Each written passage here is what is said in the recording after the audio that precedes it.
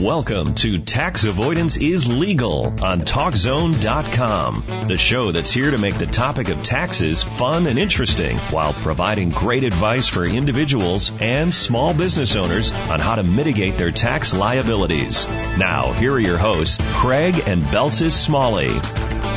Good afternoon, listeners. Thank you so much for joining us on Tax Avoidance is Legal. I am your host, Belsis Smalley. And I am your host, Craig Smalley. We're really excited to be with you live on the air. When we started this show, we decided to challenge ourselves by making the topic of taxes fun and interesting. So we ask you not to turn the channel. We have a really great show for you today, I think.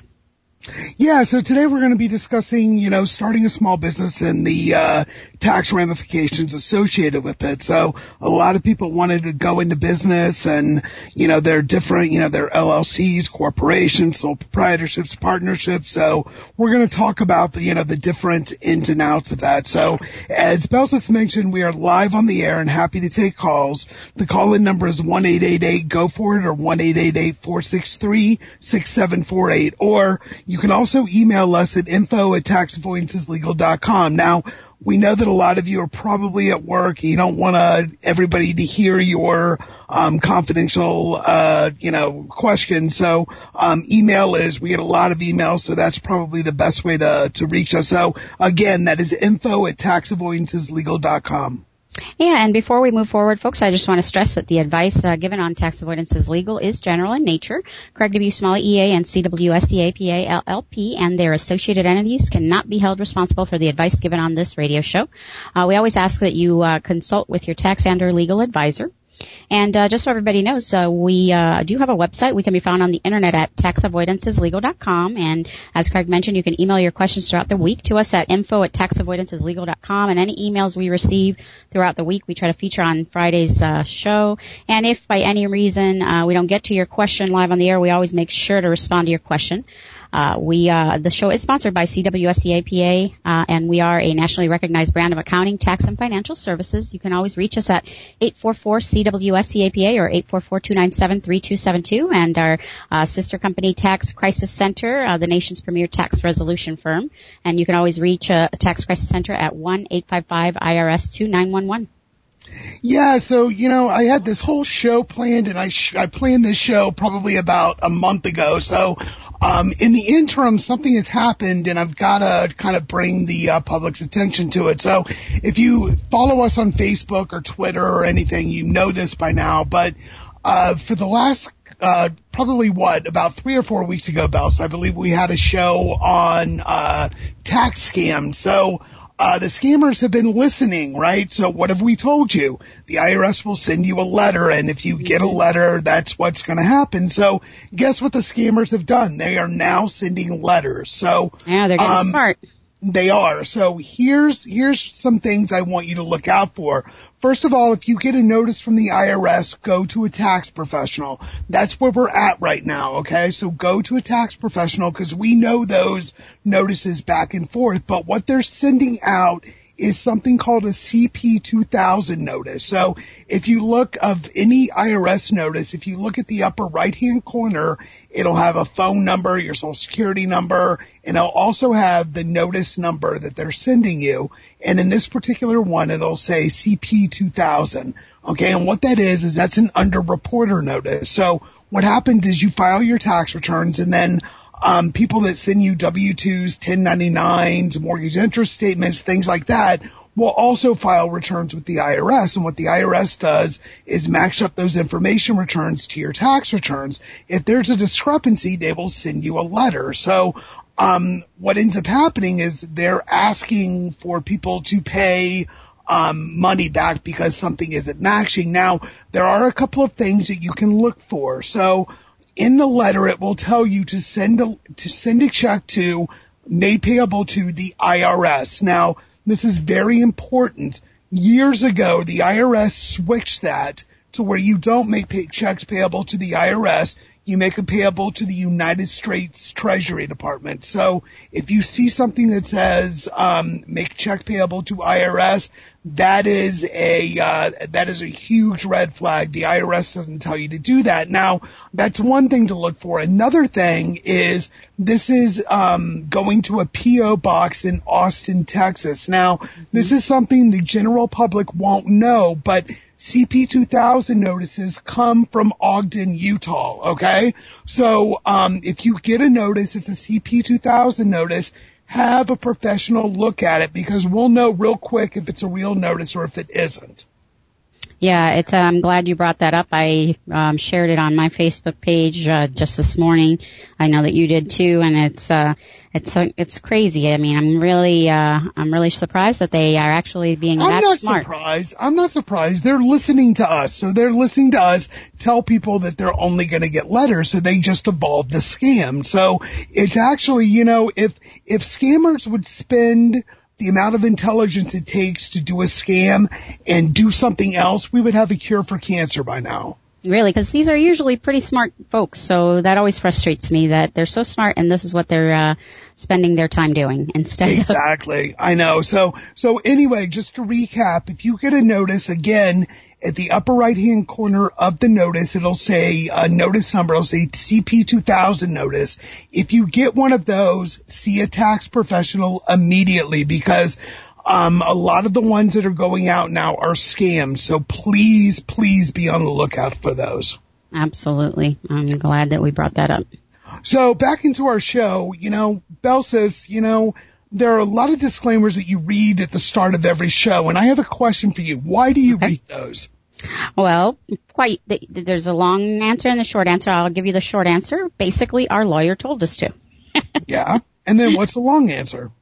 The long answer is basically we want to make sure that, the last thing we would want is for someone to listen to the advice. Not everything that we give on the air is an all, one size fits all type of advice. So what may work for one person may not work for another. The last thing we want is for someone to, maybe hear something wrong or think that some advice that we're giving for someone in a particular situation applies to them. They do it. It doesn't work out the way they want. And guess what's going to happen next? We're probably going to get a nice little package in the mail and someone's going to try to probably sue us.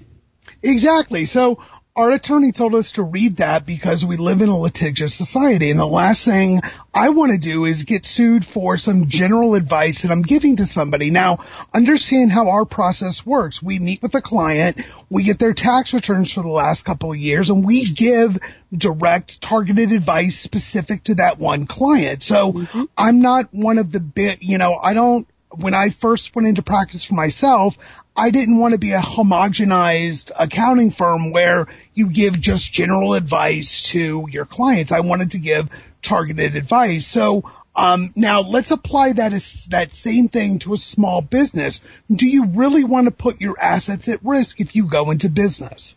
Oh, no. Yeah, exactly. Definitely not. Exactly. So that's why people incorporate.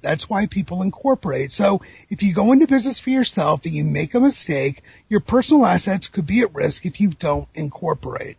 Absolutely. And that's basically the main reason why people do incorporate, like you mentioned. And I'm glad that this is actually a topic I think that's great. It's a lot of folks out there trying to start a small business, and they need to know all the different tax ramifications of doing that. So isn't that why you get insurance, though, Craig?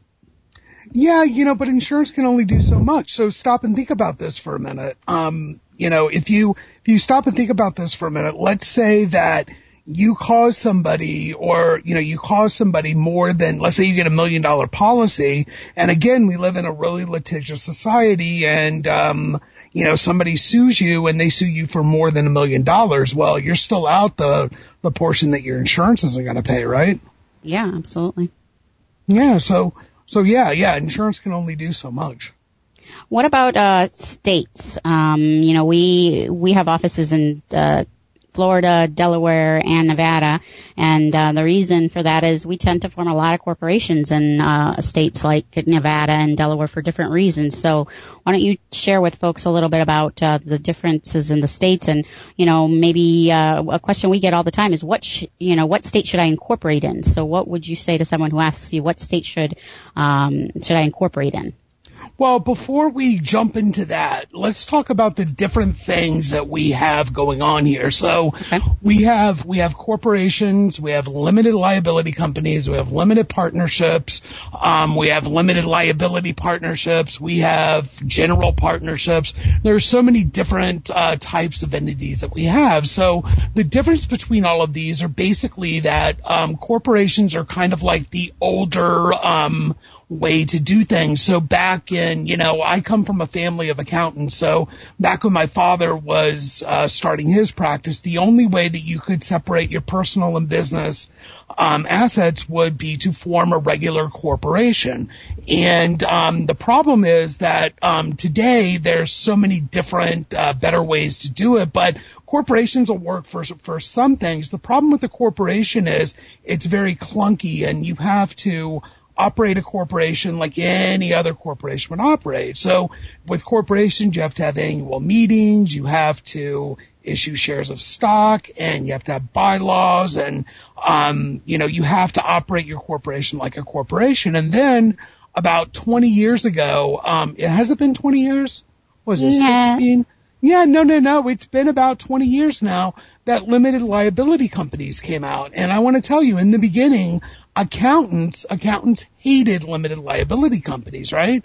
So, and the reason was, for the taxation of them. But today, limited liability companies are just like corporations. They separate your personal assets from your business assets. And what that means is if anybody ever sues the LLC or the corporation, they're only suing for the assets of that corporation or the limited liability company. They can't sue you for your personal assets. But with a limited liability company, what we have is a lot of flexibility. So with LLCs, there's a lot of flexibility, whereas the corporation is very structured. You have to follow certain rules. In an LLC, you don't have to have yearly minutes. You don't have to, there's a lot of different things that you don't have to do. And then 20 years ago, the LLC came out.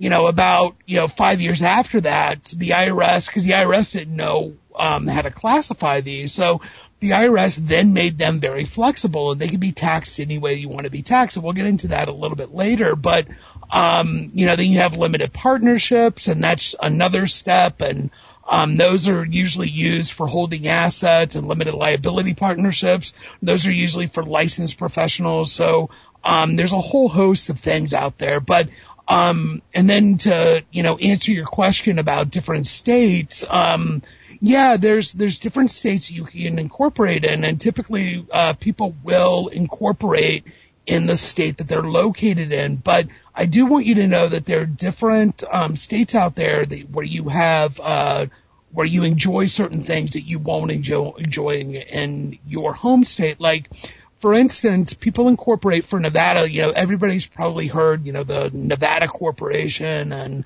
incorporate in Nevada. But the reason why people incorporate in Nevada is for privacy. So, if you don't want somebody to know that you're associated with a business or you own a business, you would incorporate in Nevada because you don't have to give that information up. That's the main reason.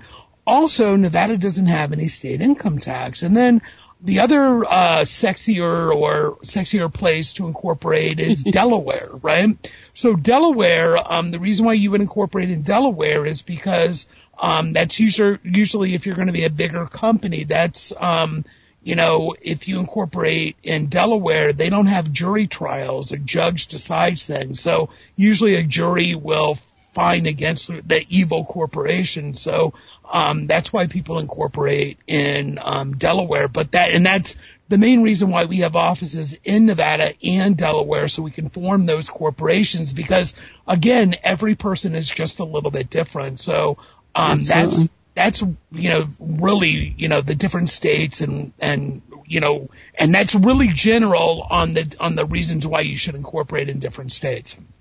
Yeah, I know I probably opened up a can of worms with that question, but I know it is something that we get all the time. We get asked all the time, Exactly. what state should I incorporate in? And you mentioned there are different tax ramifications depending on the state, but I know we're getting up close to time for a break. Yeah, because that's going to get a little complicated. So why don't we go to a break first, and then I'll explain it when we get back. That sounds wonderful. So if you don't mind, folks, we want to remind you guys that we are live on the air. You can call us at 1-888-GO-FOR-IT or 1-888-463-6748 or email your questions to info@taxavoidanceslegal.com. And on the other side of the break, Craig will discuss the tax ramifications of incorporating.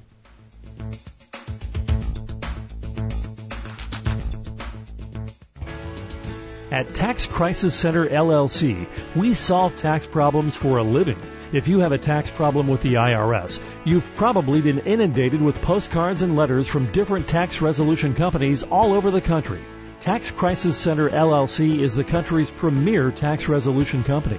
Unlike other tax resolution companies that will take your money and do nothing for you, once we are retained, we go to work.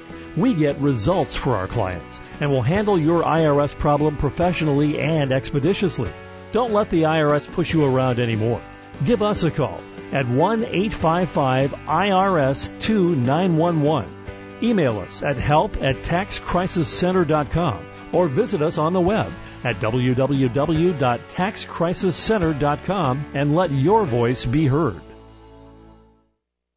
CWS EAPA is a financial services company specializing in taxation and tax-related issues. Tax planning is a year-round activity. The biggest mistake that people make is thinking about taxes during tax time.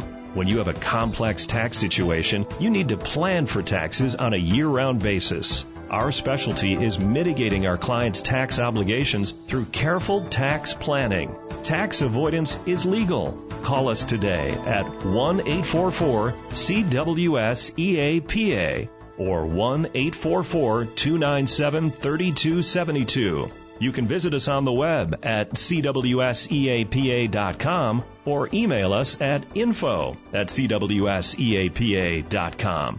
Put us to work for you today. Welcome back to Tax Avoidance is Legal on TalkZone.com. Here's Craig and Belsis Smalley. Hey, welcome back to Tax Avoidance is Legal. Today we've been discussing starting a small business and the tax ramifications. I want to remind everyone that we are live on the air, and our calling number is 1-888-GO-FOR-IT or 1-888-463-6748. You can also visit us on the web at taxavoidanceslegal.com or email us at info@taxavoidanceslegal.com. And we realize a lot of folks are at work right now. You may not want everyone in the office to hear you asking confidential questions, so email is always a great way for you to send in your questions without anyone overhearing what you are basically have questions about. And we get a lot of those, and we've been receiving a few of these emails. Craig, do you want to tackle some of them, or do you want to jump in? Go ahead. Give me because we get so many of them. Let's just answer them. Okay, wonderful. All right, we have a question here from Gail in St. Paul, who says she's opening a home healthcare facility and wants to know the licensing requirements. Oh, I have no idea, Gail. You would have to check. St. Paul. I presume that's Minnesota. You would have to check Minnesota because every state is different, and every state dictates the licenses that you would have to open a business. But with home health care facility, I would presume there would be a license. I'm just not sure what it is. Yeah, definitely. Unfortunately, Gail, sometimes we don't always have the answer to every single question. Yeah, sorry about that, Gail. So Craig, before we went on break, we were talking a little bit about, all the different states you can incorporate in and the different benefits. And then we talked about how there are different tax ramifications of incorporating. So why don't we talk a little bit about that? Let's talk about the tax ramifications of incorporating. What happens in regards to income taxes? Very good question, and you could probably answer this question because you've heard me say this so many times. But let's go to corporations. So we're going to stick with corporations. If you form a corporation, now I want to impress upon you, a corporation is a corporation is a corporation, meaning that it falls under the laws of the state that you incorporate in. So, what I'm talking about are tax elections. That's it. So just because you've made a tax election one way or another doesn't change the fact that you're an LLC or a corporation or whatever it is you are. So I'm just talking about tax elections. Okay. So I always want to get that straight. So with a corporation, you have C corporations. The only thing you can do is you can, if you do nothing, you just, you'll be a C corporation, or you can be an S corporation, but you have to make an election. So C corporations, they pay tax at the federal level. And then if you take money out of that company, you pay tax again on your personal tax return. The downside to a C corporation is double taxation. And it sounds stupid. Why would anybody ever want to do that? Well, there are a lot of reasons to be C corporations, but that can be another whole show in itself. So I'm not going to bore everybody with the details of that. Then the next thing you can do is you can elect to be taxed under Subchapter S of the Internal Revenue Code as an S corporation. S corporations don't pay tax. The profits and losses flow to the shareholder to be claimed on the shareholder's personal tax return. The benefit to that is you only pay tax on that money one time. The other benefit to that is if you don't form a corporation, you would be a sole proprietorship. And on whatever your net profit is, you would have to pay an additional tax on top of income tax called self-employment tax, which is 15.3%. In an S corporation, when the money flows over to you, you avoid the self-employment tax. You don't pay it. So that's one of the benefits to electing to be taxed as an S corporation. Now, if you are a limited liability company, you could be taxed any way that you want to be taxed. If you're a one-person LLC, you can be taxed as a sole proprietorship, an S corporation, or a C corporation. If you're a multi-member LLC, that means more than one person, obviously. You could be taxed as a partnership, a C corporation, or an S corporation. Now, a partnership is a flow-through entity, just like an S corporation, except for when the money flows over to you, you do pay the self-employment tax on top of the income tax. So that's, that's basically why I wanted to take a break first, because it does get a little complicated. Yeah, it does. So basically I think for most people who are listening, it sounds like most people should probably be taxed as an S corporation. You can never make that presumption, ever. So I want to let you know something. I'm going to tell you a funny story about this. Mm-hmm. When I first went into practice, 23 years ago, and we're coming up on 23 years, believe it or not, Bells. When I went into practice 23 years ago, I had so much tunnel vision. I would always recommend an S corporation, but you've got to take somebody's personal tax situation into account. So, if you stop and think about this for a minute, if somebody, has a high level of income, right? If they're in the highest, personal tax bracket of 39.6, or even, with everything else, they would be paying effectively 38% in taxes. An S corporation would be the worst thing that you can recommend to them, because remember, when the money flows over to them, they'd be paying it at 39.6%. If you would tell them just to be a C corporation, the highest corporate tax rate is 35%. So they would save money being a C corporation. So an S corporation isn't always the answer. It's usually the most common answer, but it's not always the answer. Mm-hmm, absolutely. Is there some kind of takeaway that you can give our listeners that are thinking about being self-employed? Get advice. Get some professional advice from somebody. Typically most people like me will give you a free consultation, but get some advice. You want you want somebody to advise you which way to go, because a lot of times when I'm setting up a corporation, I always like to think about the way out of it, and the tax ramifications now plus 5 years from now. So get professional advice, but it's something you don't really want to go into alone.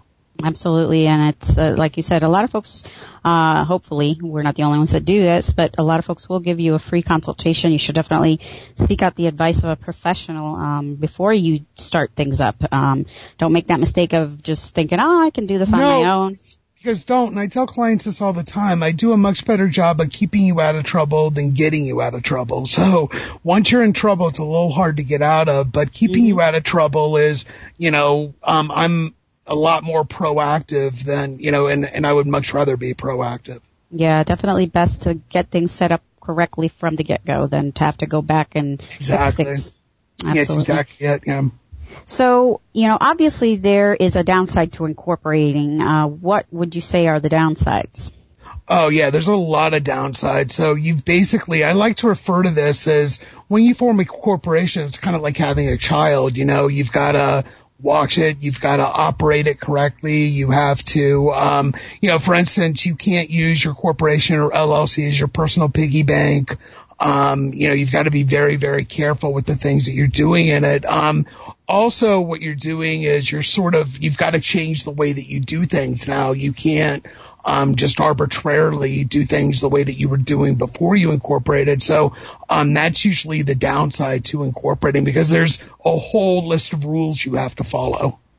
I see. Yeah, absolutely. You're basically complicating your life, and I've heard you say that to folks before. Yeah, that's basically what you're doing. I mean, anytime that you're doing anything to avoid taxes, or you're doing anything that has to do with taxes, you are going to complicate your life to some degree. Absolutely.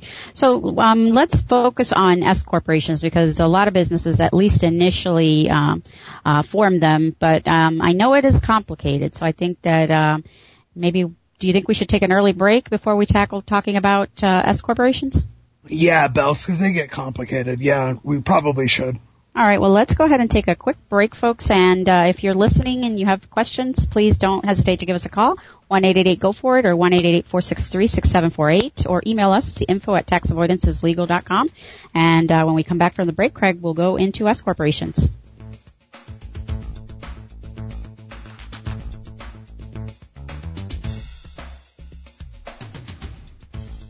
Forming a corporation or LLC can separate personal assets from your business assets. No matter what state your business operates in, forming a corporation or LLC in Nevada, Delaware, or Florida has benefits. For example, forming a corporation in Nevada offers privacy and no corporate income tax. Forming a corporation in Delaware can give you the legal protection of the state of Delaware, which is business friendly.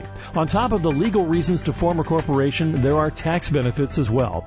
Give us a call today at 1-844-CWSEAPA or 1-844-297-3272. Or email us at info@cwseapa.com. Come and see what you've been missing.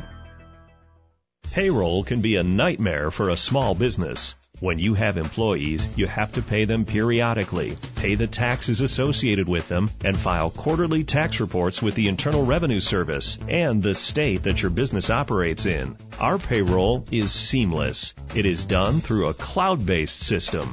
All you do is put in what you are paying your employees and approve your payroll. We handle the rest. Our fees are lower than the national payroll companies, too.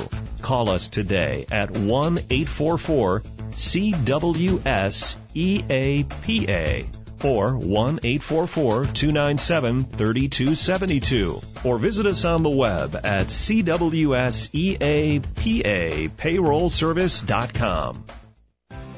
At Albernis Business Services Incorporated, we view ourselves as your internal bookkeeping department and are always improving ways to leverage proven cloud technologies to streamline and improve the efficiency of our outsourced services. With an in-house bookkeeper, you would run the cost of about $45,000 a year, but with our monthly services, it would be a fraction of that cost. Let us help you with the tedious, time-consuming side of your business so you can focus on growing your business. Call us today at 1-877-695-6658. Our website is albernisservices.com or email dalbernis@albernisservices.com. Your success is our business. Now let's get back to Craig and Belsis Smalley for more of Tax Avoidance is Legal on TalkZone.com. Welcome back to Tax Avoidance is Legal. Today we've been talking about starting a small business and the tax ramifications, and we are live on the air. Our call-in number is 1-888-GO-FOR-IT or 1-888-463-6748. And you can also email us your questions to info@taxavoidanceslegal.com. And before the break, we were going to start talking about S corporations. And I know there's a lot that needs to be said about that, so I decided to take a little break and we could tackle it afterwards. And we're also getting a lot of questions. One of the questions ties into S corporations, Craig. So you mind if I ask this one for me? No, absolutely. Yeah, go ahead. All right, Melissa in Houston says that she just started an S corporation this year and was searching the internet and saw something about reasonable compensation. What does that mean? Okay, yeah. First of all, be very careful what you're searching on the internet because there's a lot of misinformation out there. So, really go talk to somebody about this. But reasonable compensation is very, very, very complicated. And I want to sort of tell you a backstory to it. So, you heard me before tell you that when you form an S corporation and, the corporation doesn't pay tax, the money flows over to you. And when it does, you avoid self-employment tax. Well, self-employment tax is just basically Social Security and Medicare tax. So, if you never ever pay yourself reasonable compensation, then you never pay Social Security and Medicare tax. So, the IRS figured this out, and in 1974, they issued Revenue Ruling 74-44, and this is very important, and I have that revenue ruling committed to memory. And basically what was happening at that time were people weren't paying themselves salaries. So what the IRS said was basically what we're going to do is, any money that you take out of these corporations, we're going to consider them compensation. So now since then there have been tax court case after tax court case and other revenue rulings, but that's the main one. So with an S corporation, you must absolutely positively have to compensate yourself reasonably. Now, what is reasonable compensation? And that's really, like I said, there are many tax court cases about this, but basically what reasonable compensation is, what you would be paid doing the same job anywhere else. So, and somebody has to come up with that, for you. So typically that's what we do is we, figure out, what your reasonable compensation should be. So, in an S corporation, you reasonably have to compensate yourself. What that is really depends, and that's why you really need to see a professional. Yeah, and I'm glad that you're stressing the importance of the reasonable compensation for S corporation shareholders because it is a big issue. Can you tell folks what happens if they don't compensate themselves reasonably? What can happen? Very simply. So I have clients that I see once a year, and I don't like seeing clients once a year because filling out a tax return, obviously I do that, and that's referred to as compliance work, but that's also just a culmination of what we've been planning for the entire year. So I don't really like seeing clients once a year. I like to see them, all throughout the year. But, basically, with reasonable compensation, if you don't compensate yourself reasonably, and to this day I have clients that don't, what the IRS can do is basically come in and they'll audit you. So one of the main triggers for an S corporation being audited is not paying any compensation to the officers or not compensating them reasonably. What the IRS can do is come in and say, okay, well, every bit of money that you took out of this corporation, we're going to call it compensation, and you owe us the Social Security and Medicare tax, which is 15.3%. And on top of that, you now owe us a trust fund penalty for never claiming it, which is 100%. So, you would owe 30.6% taxes in what you've taken out. So, you've got to be really careful about reasonable compensation because that's something the IRS doesn't play around with. No, absolutely. You don't want to have to deal with that. That can be a mess and a nightmare for you. Exactly. So what about C corporations? Is there a reasonable compensation doctrine with those? Yeah, believe it or not, it's the other way around, right? So, and of course it is. In C corporations, they're usually hit because they pay too much in compensation. Why do you think the IRS wouldn't want them to pay too much in compensation? Don't know, Craig. Tell us. Because they would avoid the corporate tax. Because remember, yeah.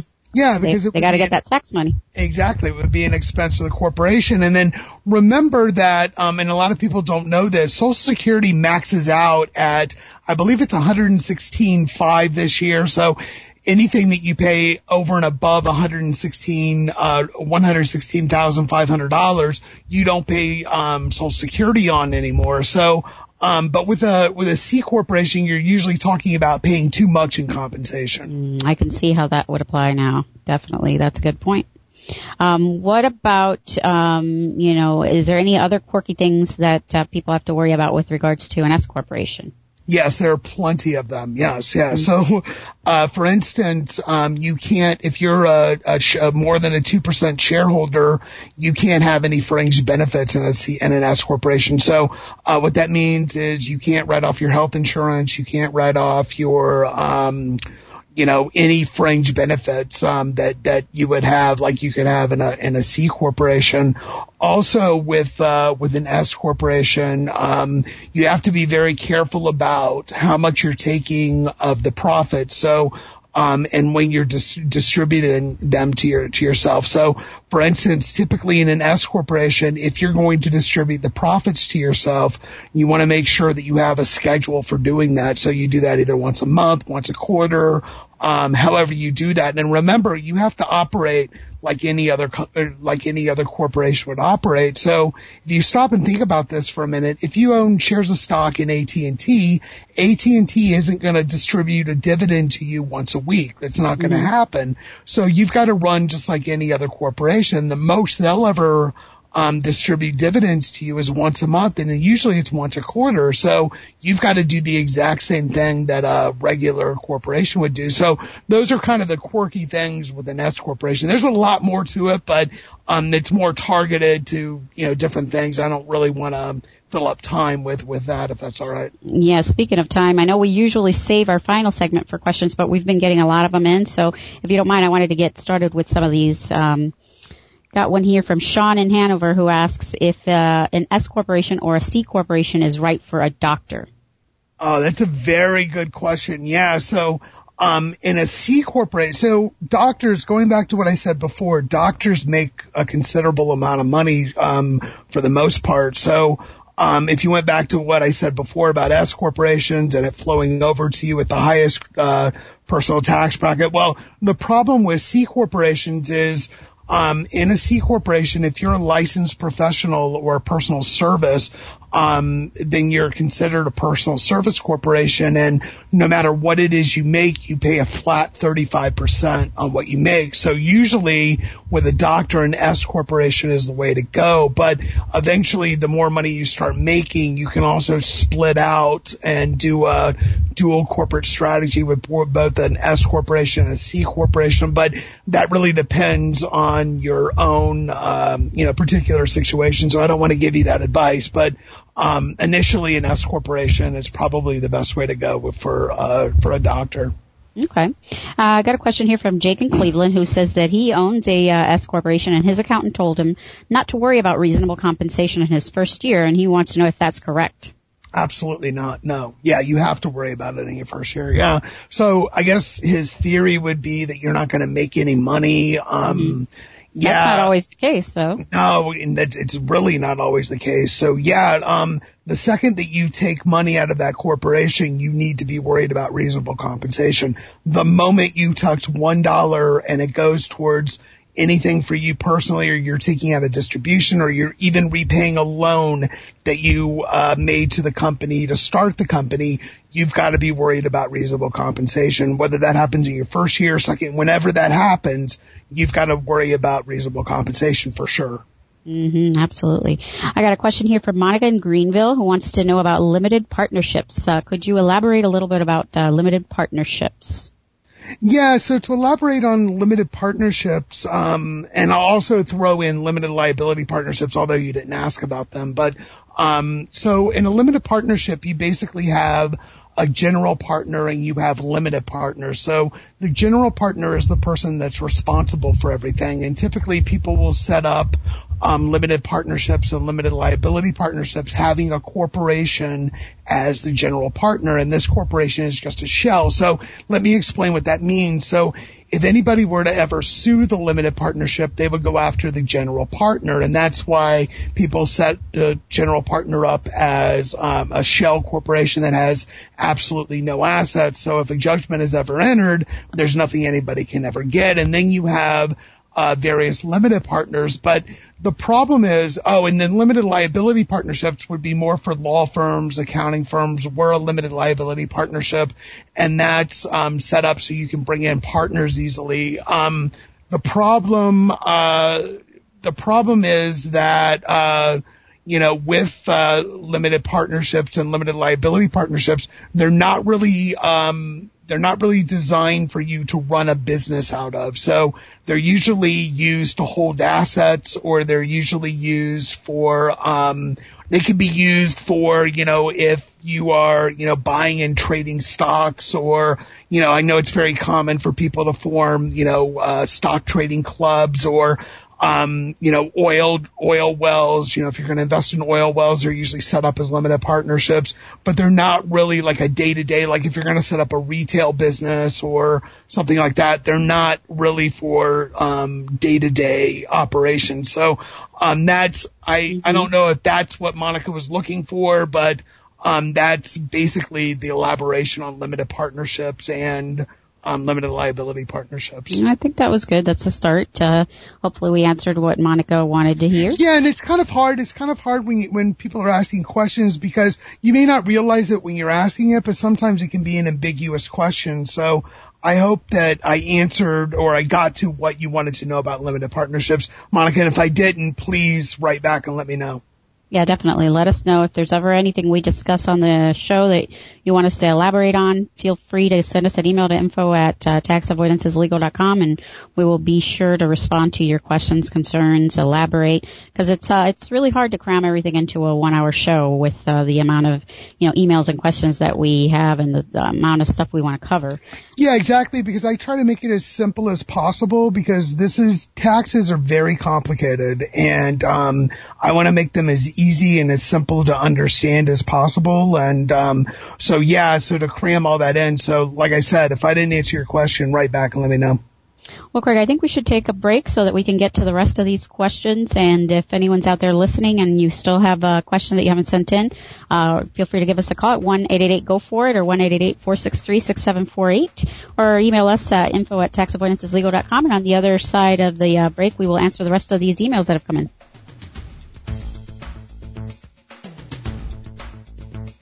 If you are a business that has outgrown your accountant but are not big enough for one of the big four accounting firms, CWS EAPA Consulting may be perfect for you.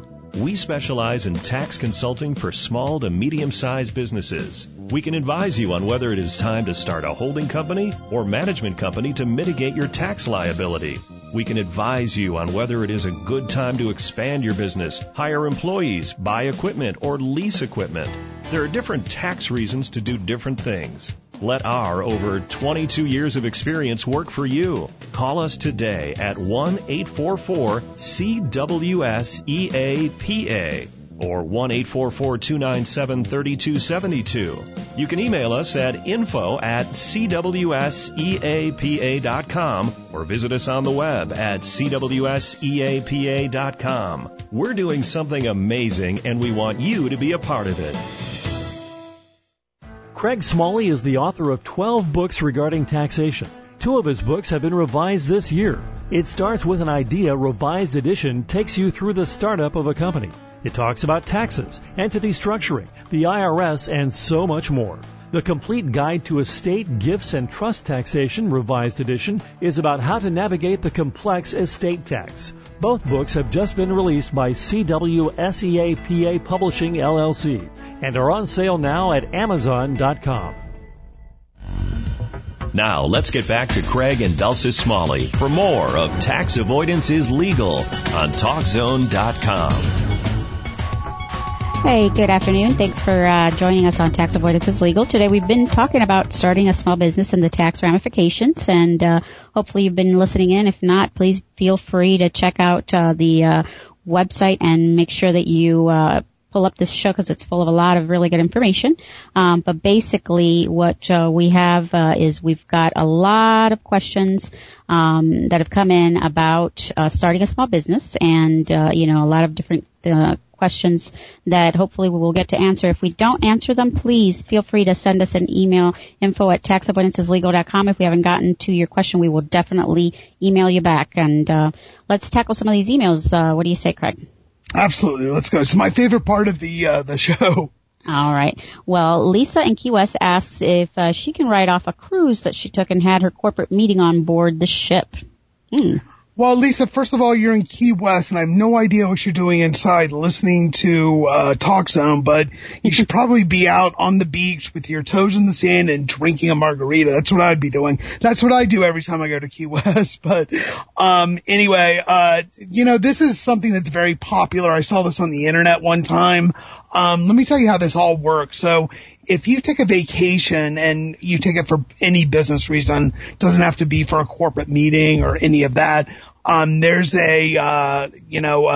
there's misinformation out there that you can write off the full cost of your cruise ship, and that's just not true. You can, if you took family with you or somebody else with you, you can only write off the portion that had to do with business. So, for instance, if your corporate meeting lasted 1 day, then 1 day of a 7-day cruise would be deductible or whatever it is. So, even if you go to, people come to Orlando all the time for, tax conventions and lawyer conventions, whatever it is, you can only write off your expenses, that associate with that actual thing. So no, that's sort of a fallacy, and I don't like I never give that advice, but I did happen to see it one day and it was interesting. Yeah, sorry, Lisa. I know that's not what you want to hear, but no, I'm always the bearer of bad news. Craig loves to be the bearer of bad news. No, I don't love it. I really don't. We want to keep people safe and give them the right advice, and sometimes that means stuff they don't want to hear, unfortunately. Absolutely. All right, we got a question from Tommy in Dallas who says that he owns a consulting company, and it is a sole proprietorship. He doesn't see much use in incorporating because he only has one client, and the potential for a lawsuit is slim. Do you think that there's any other reason he should incorporate? Yes, absolutely. So let me explain this to you. I'm a licensed professional. So, if I form a corporation and I do something, there's some mistake I made or some malpractice that I do, you're not suing my corporation, you're suing me. So corporations don't protect me from anything because everybody goes directly after me. So the reason why I'm incorporated is for tax reasons. That's the main reason. So if you're a sole proprietorship, you're paying that self-employment tax. So the main reason to incorporate for you would be for tax reasons only. Absolutely, and that can definitely take quite a chunk out of you when you're paying that self-employment tax. Exactly. Colleen in Sacramento says that she has a California-based company, but she's incorporated in Nevada. Does she have to pay the $800 a year franchise tax imposed on California businesses? Yes, you do. Yeah, because you have a nexus in California, you have a nexus in Nevada. So yes, you absolutely do. And I know that this is not an easy thing to maybe describe, but if you could just briefly explain what a nexus is for those who maybe haven't heard some of our yes, I'm so sorry. I use jargon a lot. You're using that jargon. I'm here to check you every time you do that. So we did a show not too long ago on state taxes and things like that, and we talked about nexuses. So basically a nexus is you have like you said in your question, you have a California-based business, so you have an address in California. So just because you're incorporated in Nevada doesn't preclude you from the laws of the state of California because you're actually running your business in California. So we've created what is known as a nexus. So you have a nexus in the state that you incorporated, which is Nevada, and then you also have a nexus in the state of California, where you're actually running the business. So that was a very good. That's the best way I can explain nexus. Okay, perfect. Jake in Provo says that he owned an S corporation for 3 years now, and he has never paid himself a salary. Why should he now? Because eventually you'll get caught. I mean, if I had bosses, I tell you this every year, if I had a nickel for every time I saw a return that I thought would be audited, I'd have a lot of nickels. I mean, I don't know. Eventually your time will come and they'll catch you on it. But yeah, I mean, the IRS is very slow. They're very slow to do things, but when they act, they act. So yeah, you should really keep yourself safe and don't continue not paying yourself. Absolutely. Jackson in Orlando wants to know, is there any reason to form a corporation if he is paid on a 1099? Yeah, taxes. Yeah, because again, you'd be a sole proprietorship and you would have the self-employment tax. And also, Jackson, I know that you're in Orlando. We also have an office in Orlando. There's a very interesting show, and I don't know if it's next week or the following week, but we're talking about companies that are wrongly paying their employees on a 1099 when they're actually employees. So maybe you should tune into that show, but I don't remember if that's next week or the following week. But if you truly are an independent contractor, then yes, you should form a corporation to get out of the self-employment tax for tax reasons. Yeah, a lot of folks don't realize that, and they end up with all these 1099s come tax time, and then, wow, they are not very happy when they do their taxes. Yeah, absolutely. Paul in Studio City says that he works for a company that is paying him with a 1099. Should he incorporate?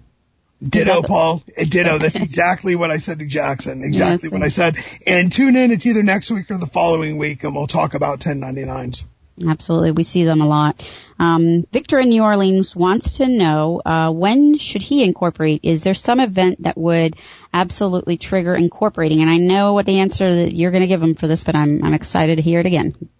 Well, okay. Well, this is sort of a two-pronged. For tax reasons, it's anytime you're going to make anywhere from $10,000 or above, and that's net, so that's gross less all of your expenses. So anytime you're going to net about $10,000, it makes sense to incorporate. That's for tax reasons. For legal reasons, if you're in, depends on what kind of business you're in, you should probably incorporate from the beginning. You know, if you're in a litigious or, you know, in a business where people would sue you, then yeah, you should incorporate right away. But typically for taxes, it's $10,000. Yeah, I always hear you say that, so I was quite familiar with that answer, but I know a lot of folks don't realize that. We have time for, I think maybe we can squeeze in a couple more questions. Guy in Culver City says that he is self-employed, and for the last 3 years, he has one of the big companies doing his tax return. He has owed several thousands of dollars in those years. Why didn't anyone at the tax company give him the advice to incorporate?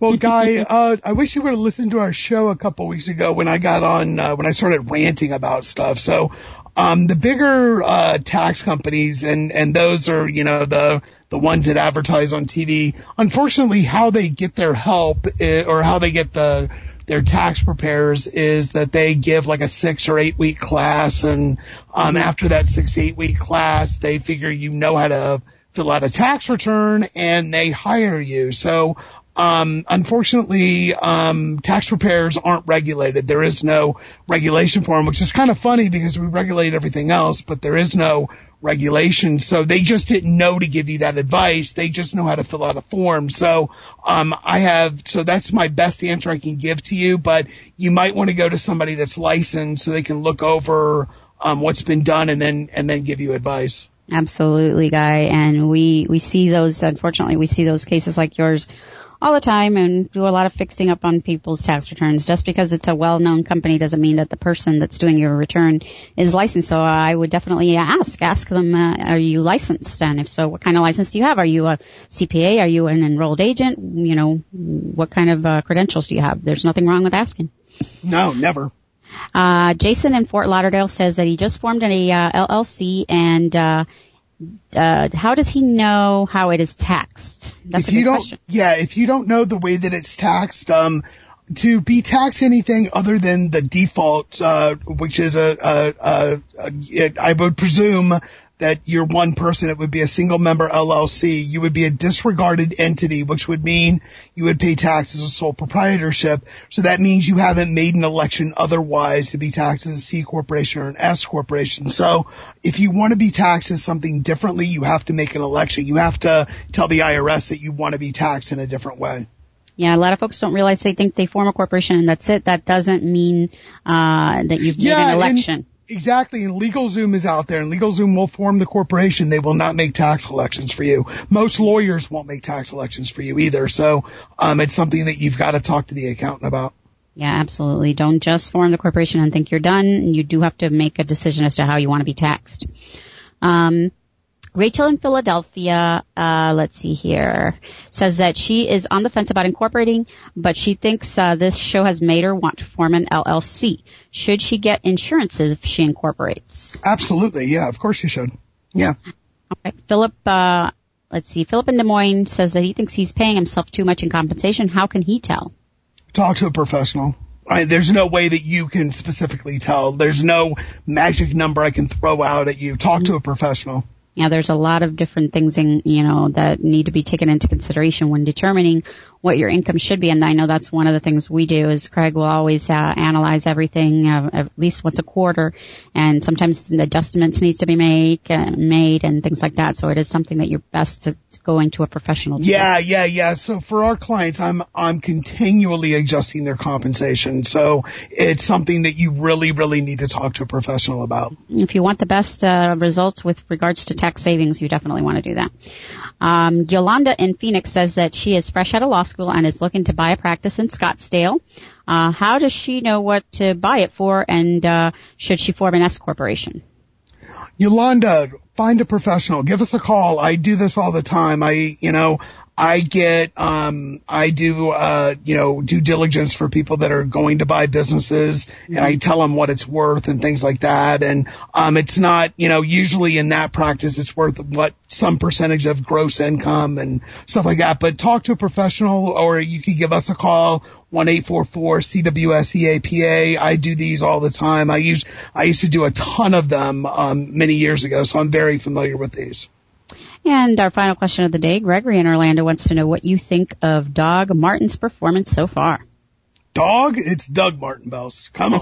I said Doug. You said dog, but that's all right. I said Doug. Okay, well, you're going to hear it back, and you're going to hear dog. So, anyway, this is the one time that I can prove that I'm right. So make sure you listen to this. So I will listen to this show. Absolutely, yeah. So, Doug Martin. So Doug Martin and I've been really upset at Doug Martin. So Doug Martin had a really good rookie year. He was amazing. And we got rid of a really good running back by the name of LeGarrette Blount, right? And I love LeGarrette Blount. We got rid of him because Doug Martin he was going to be the complete running back and all of that. So, Doug Martin, did well in his rookie year, and the next 2 years he was horrible. So, then he got into, a contract year. So his contract was up, and he rushed for 2,500 yards, and now this is the season after his contract year, and we signed him for big money. I've only seen him play in one game, and then he got injured in the second game. I don't know how long he's injured for, but, so far, yeah, but I'm still going to rag on him till we get about halfway through the season, and he's actually done something, so we'll see how it goes. Okay. Well, I think this is going to conclude today's show. If we didn't get to your emailed question on the air, we will definitely email you back. Remember to visit our website at taxavoidanceslegal.com. Email your questions throughout the week to us at info@taxavoidanceslegal.com. And remember that this is sponsored by Tax Crisis Center and CWSEAPA, and we can be reached on phone, CWSEAPA, 1-844-CWSEAPA, or visit us on the web at CWSEAPA.com. Have a wonderful day.